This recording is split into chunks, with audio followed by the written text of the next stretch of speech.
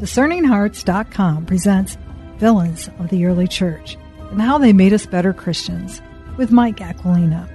Mike Aquilina is a popular author working in the area of church history, especially patristics, the study of the early church fathers. He's the executive vice president and trustee of the St. Paul Center for Biblical Theology, a Roman Catholic research center based in Steubenville, Ohio. He is a contributing editor of Angelus Magazine and general editor of the Reclaiming Catholic History series from Ave Maria Press. He is the author or editor of more than 50 books, including Villains of the Early Church, the book on which this series is based. He has hosted 11 television series on the Eternal Word Television Network and is a frequent guest commentator on Catholic radio. Villains of the Early Church and How They Made Us Better Christians with Mike Aquilina. I'm your host, Chris McGregor. Welcome back, Mike. Hey, thanks for having me back, Chris. What is the deal with Nestorius?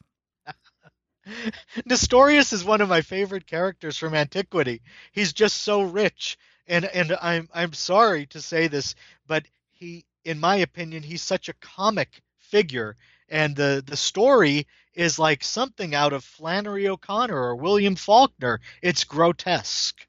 It really is. I mean, it's eye-popping, his life. Yes. I mean, when you read it. And unfortunately, he is one of the villains of the early church. Unfortunately, yes, because he had such a promising beginning. He was a monk in a monastery in Syria, and he was renowned for his learning there. And I suspect he did okay in his monastery because he was always the smartest one in the room. And so he was always looked up to, and he could always hold forth, and people would take his opinions to be truth. The other advantage he had in being in a monastery is that he was rarely, if ever, around women, because he seemed to find women extremely distasteful. Now, all of these things that really made him thrive in a monastery, all of these conditions really worked against him once he got outside the monastery, because they were not there outside the monastery. Once he got to the capital city of the empire, things began to fall apart for him very quickly. And I think it's because of these character flaws that were not addressed when he was a young monk. I just have to say as a caveat, I know very many monks in monasteries today, and they are very healthy communities. Of course. Yes. Of course. There are healthy individuals, healthy communities. And in the time of Nestorius, there were many healthy monks in many healthy communities. Remember, Nestorius is living shortly after the time of St. John Chrysostom, who had been a monk and became a great bishop of Constantinople. We have kind of a special case in Nestorius of a man who got a job he was really, really not prepared for. Well, you know, all roads lead to Rome, but in this particular period, it all seems to lead to Constantinople. Right, because that was the new center of power. It was a new imperial center. And so it's the job that a lot of people wanted. You could live a good life there. You could have a lot of influence, especially in the Eastern churches. You could exercise authority over them, and you could kind of steer things in the direction you thought the church needed. And so I'm sure that Nestorius was eager to do all of those things, and he wanted to do good things. He was just confused on some matters, and he had a few personality quirks that only contributed to the confusion. Quirks. There we go. Mike Aquilina's nice guy description of, we'll call them quirks. Yeah, well, you remember Felix Unger on The Odd Couple, the guy who was so obsessive and fussy to an extreme degree, insisted that everything had to be just so, and would constantly correct you and would constantly redo whatever you had done, and was precise, insisted upon precision in all verbal matters. Well, Nestorius was kind of the Felix Unger of antiquity. You know, he had these strong opinions about how language should be used. And one of his very strong prejudices was against the term Theotokos, God-bearer, mother of God. This drove him batty. You can almost see across the centuries, across the millennium and a half, You can almost see him cringing as he heard people reciting that term in prayers, the traditional prayers of the church, and singing it in hymns and offering it in their private devotions. It just drove him batty. He had an allergy to the term. Why? Because he said it's illogical. You know, a mother must precede her child in time. God has no precedent. No one precedes God. And so we cannot refer to anyone as Mother of God. And so he kind of requested and then insisted that people stop using the term Mother of God in their prayers and devotions.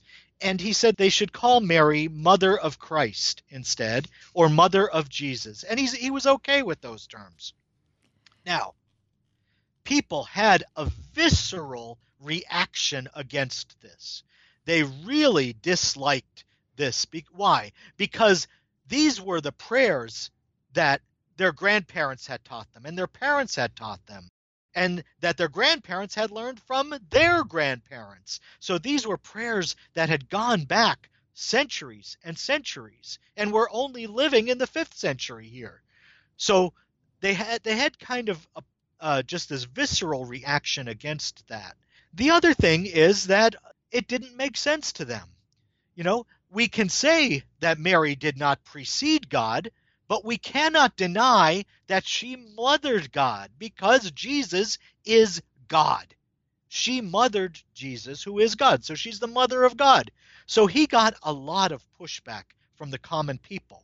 He also got a lot of pushback from the sister of the emperor, who was a consecrated virgin and who had a lot of influence in the city and in the church. She was much beloved.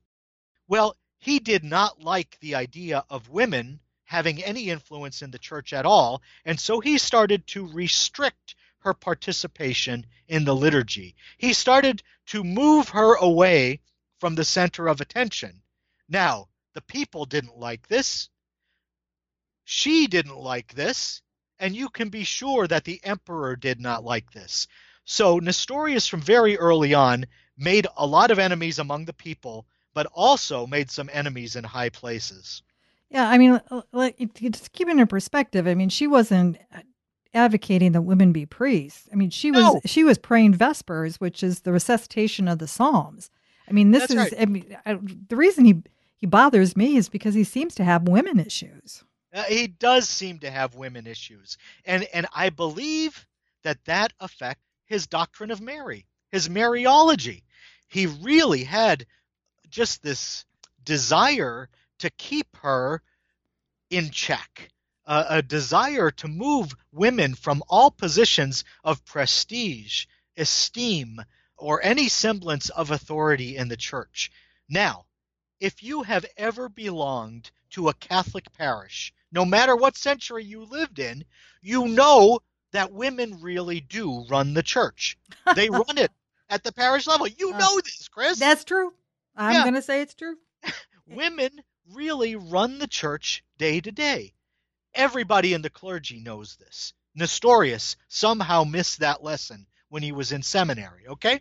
He did not get this. And so he really did try to change things from the way they had been traditionally. Not only the way people talked traditionally, but the way the church ran traditionally. He tried to make these big changes, and again, people pushed back against it. And, I talked about the boorishness of the crowd and the way the crowds respond to these challenges to Orthodox Christianity. And really, the crowd did respond to Nestorius in the way it responded to Julian the Apostate, the emperor who had left Christianity behind. They mocked Nestorius. They started to make up songs that played upon his verbal quirks and his fussiness, because Nestorius would always say, well, technically, you shouldn't say that she's Mother of God. So they would make up these songs that mocked Nestorius, and the songs used the word technically all the time. So they really pushed back hard. But they weren't the only ones. The other bishops in the church were beginning to notice that something was awry in Constantinople, that this doctrine that they were hearing about coming from the bishop there was not a healthy doctrine, was not orthodox, was not sound. And so they opposed it. And there was pushback from the Bishop of Rome, the Pope, but also the Bishop of Alexandria, Cyril, one of the great men of antiquity. So he pushed back, he fought back, and the emperor realized that he could not have these great churchmen battling against each other. So he called a council to meet in Ephesus, the great Marian city, where Our Lady, according to tradition, had gone to live in her later years. He called a council to meet there in Ephesus and decide the question of whether Mary should be called Mother of God. It was not simply a question about Mary. It was a question about Jesus and who he was and what he was. Because if you say that Mary did not mother God, then you're saying that Jesus was not exactly God. All right? Because she clearly mothered Jesus. Cyril was trying to bring this out and show people that this was a threat to sound doctrine about who Jesus was and what Jesus was. Yeah, it's so important for us to have an appreciation of that, because it cuts at the heart of who we are fundamentally and how we respond in service to God. It's all tied together. And what he was doing by pushing out, he was limiting, wasn't he? Yes. There are good reasons why God inspired the scriptures the way he did. There are good reasons why the life of Jesus in St. Luke's gospel begins with the story of Mary.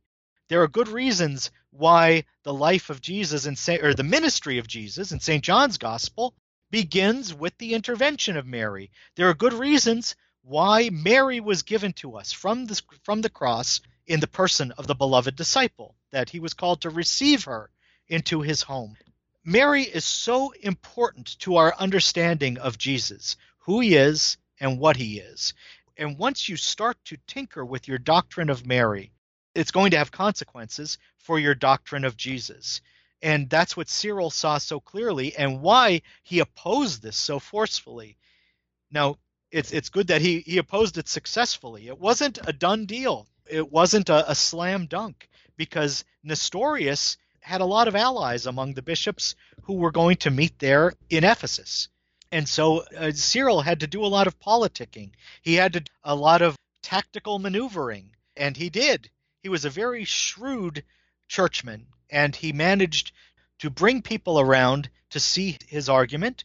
And of course, the Council of Ephesus decided in the end that Mary was indeed the Mother of God, and that the traditional language of Marian piety, which had been in place, firmly in place, going back for centuries, should be kept. What's beautiful about the account of the Council of Ephesus is that the people of the city were thronged outside the place where the council fathers were meeting. They were waiting upon the decision of the council because they loved Our Lady so much. And when the council made its decision and came out and announced it to the crowd took the bishops up on their shoulders and carried them through the streets in torchlight procession, singing Marian hymns, the ancient equivalents of our Immaculate Mary, Hail Holy Queen. They sang these ancient equivalents as they took the bishops through the streets in torchlight procession. It must have been something to see. It's something that we can still imagine vividly after all these centuries, because the historians preserved it for us. Nestorius, for his part, was exiled and excommunicated. He went out beyond the lands of the empire to a place where he could enjoy the protection of the Persians, and there he established his own church, which still exists today, actually. Interesting. We'll return to the villains of the early church and how they made us better Christians with Mike Aquilina in just a moment.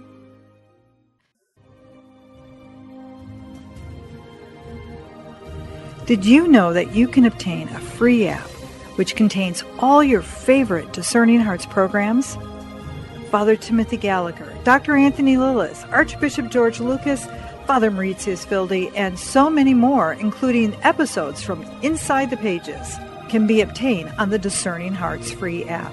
This also includes all the novenas and devotionals and prayers, including the Holy Rosary and Stations of the Cross, the Chaplet of St. Michael, and the Seven Sorrows of Our Lady, all available on the Discerning Hearts free app. Visit the iTunes and Google Play app stores to obtain your free Discerning Hearts app today.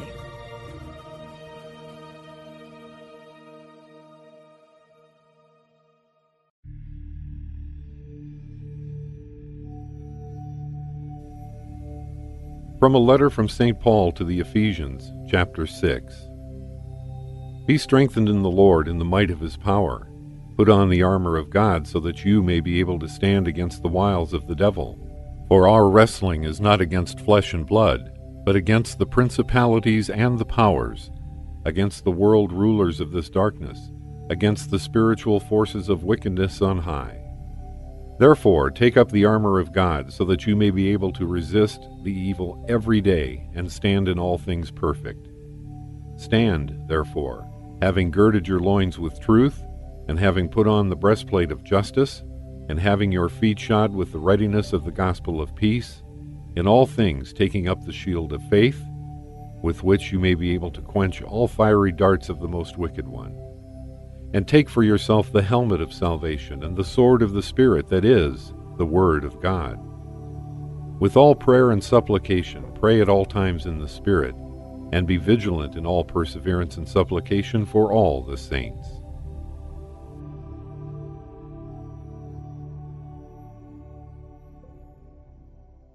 Litany of Humility. O Jesus, meek and humble of heart, Hear me.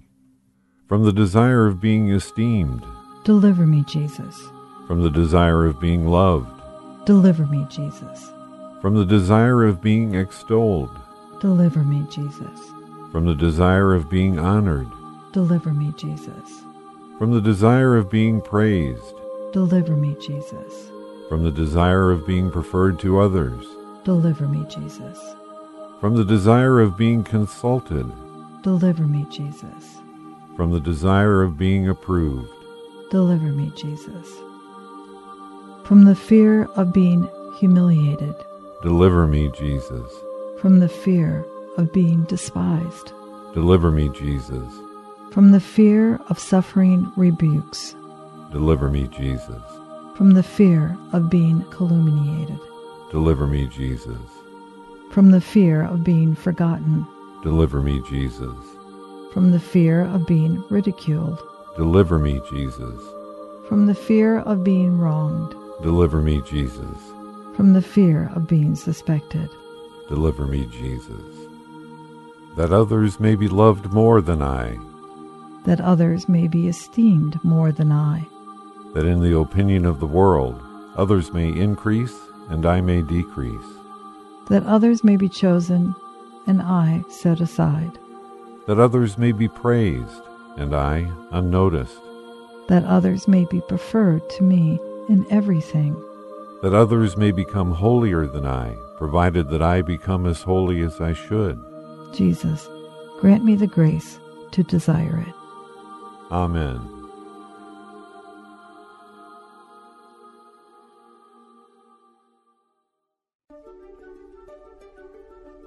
The St. Paul Center for Biblical Theology is a nonprofit research and educational institute that promotes life-transforming scripture study in the Catholic tradition. Founded by Dr. Scott Hahn and with current Vice President Mike Aquilina, the center serves clergy and laity, students and scholars with research and study tools, from books and publications to multimedia and online programming. The St. Paul Center welcomes you to their free online studies. Whether you're studying Scripture for the first time, looking to take your studies to a higher level, or whether you're ready for advanced training, you've come to the right place. In addition, for each track of study, they recommend books that will enhance your study in prayer and build your library of essential works in biblical theology and spirituality. The studies are free. Just visit salvationhistory.com to view a complete library. We now return to The Villains of the Early Church, and how they made us better Christians with Mike Aquilina. You have talked about throughout this entire series, Mike, where God would allow this to happen because it came about a greater good, a greater, deeper understanding.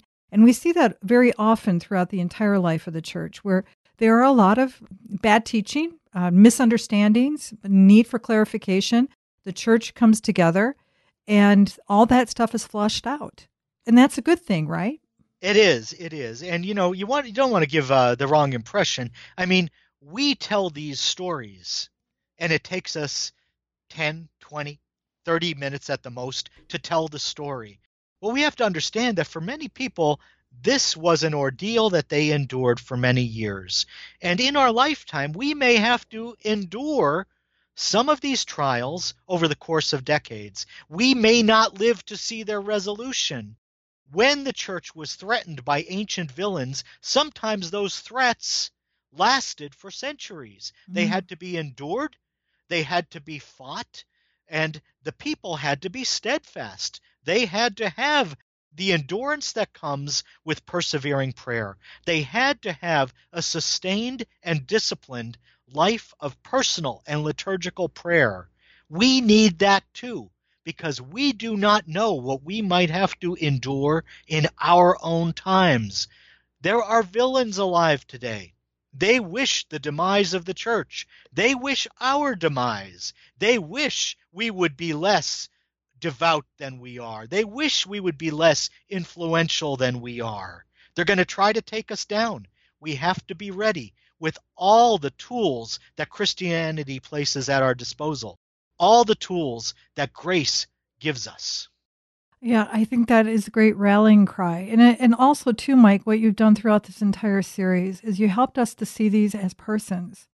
Not necessarily, I think in the very beginning episodes, that those guys with the sinister black hats and the curly black mustaches and all this, but people who have, because of circumstances in their lives and what happened to them and then the choices that they made, unfortunate though they may be, they're persons. And like when Nestorius, who knows, it sounds like there is some major personality quirks and issues, and who knows what got them there. They sincerely believe they're right. So how do you respond? Do you take a club or do you challenge them in love? Yes, and we have to learn from this that the camera is always on us, that people are always watching us. Our children are always watching us and taking careful note of our behavior. Our example really does so much to evangelize or to disevangelize the people who are around us. St. Jerome had a great line, back in the 5th century, where he said that our houses are set upon a watchtower, and our life sets the limits for others of their self-control. People are watching us, and whatever they know of Christianity is just what they see in us if they know that we're Christians. So they're going to judge Christianity based on our behavior. We have to be aware of that, and we have to desire to give good example with everything we do. We're never going to get there if we don't strive to be saints and make that striving part of our everyday. We have to have a plan for it, a plan that we're working out with God's grace, because sainthood is a gift. It's a grace. It's not something that we achieve on our own steam, but we have to correspond to that gift. We have to accept it when God extends his hand to us. He's not going to force our will. He's not going to coerce us to be saints, but he's going to hand it to us if we ask him for it. And we're going to have to accept the gift with all it entails. Yeah, you can compel people with a gun or a sword, but the only way you can really convert them is with love. I know that sounds Pollyanna, but that's the Christian marching orders, isn't it? It's saints who change others. It's saints who change the world for the better. We saw this in the case of every villain. The saints tried their best to change the villains. They did not always succeed. They did often succeed in changing the villains' followers, and that should hearten us. That should encourage us. And they did always succeed in bringing an end to the villainy eventually. And that also should encourage us and give us strength to keep going back to God, asking for the gifts that we need to oppose the things that are damaging the witness of the church today and stand up for right in our own times. Yeah, stand up. Yes, just stand and put on the armor, all that armor in Ephesians chapter 6. Yes. Mike, any final thoughts as we close this particular series? The only tragedy in life is not to be a saint. And we don't want to die a tragic death. We want our death to be like the deaths of the saints, where they're looked at as the ultimate triumph. That's how we want to go. We want to be able to die the way the saints died. So we got to be able to live like the saints lived. God wants us to live that way. We just have to be faithful to what God wants. Amen. Hallelujah. And thank you so much, Mike Aquilina. Thanks again for the invitation, Chris. Anytime you want me, just call. You've been listening to Villains of the Early Church and How They Made Us Better Christians with Mike Aquilina. To hear and or to download this episode, along with hundreds of other spiritual formation programs, visit discerninghearts.com. This has been a production of Discerning Hearts in cooperation with the St. Paul Center for Biblical Theology. I'm your host, Chris McGregor. We hope that if this has been helpful for you, that you will first pray for our mission, and if you feel us worthy, consider a charitable donation, which is fully tax deductible, to help support our efforts.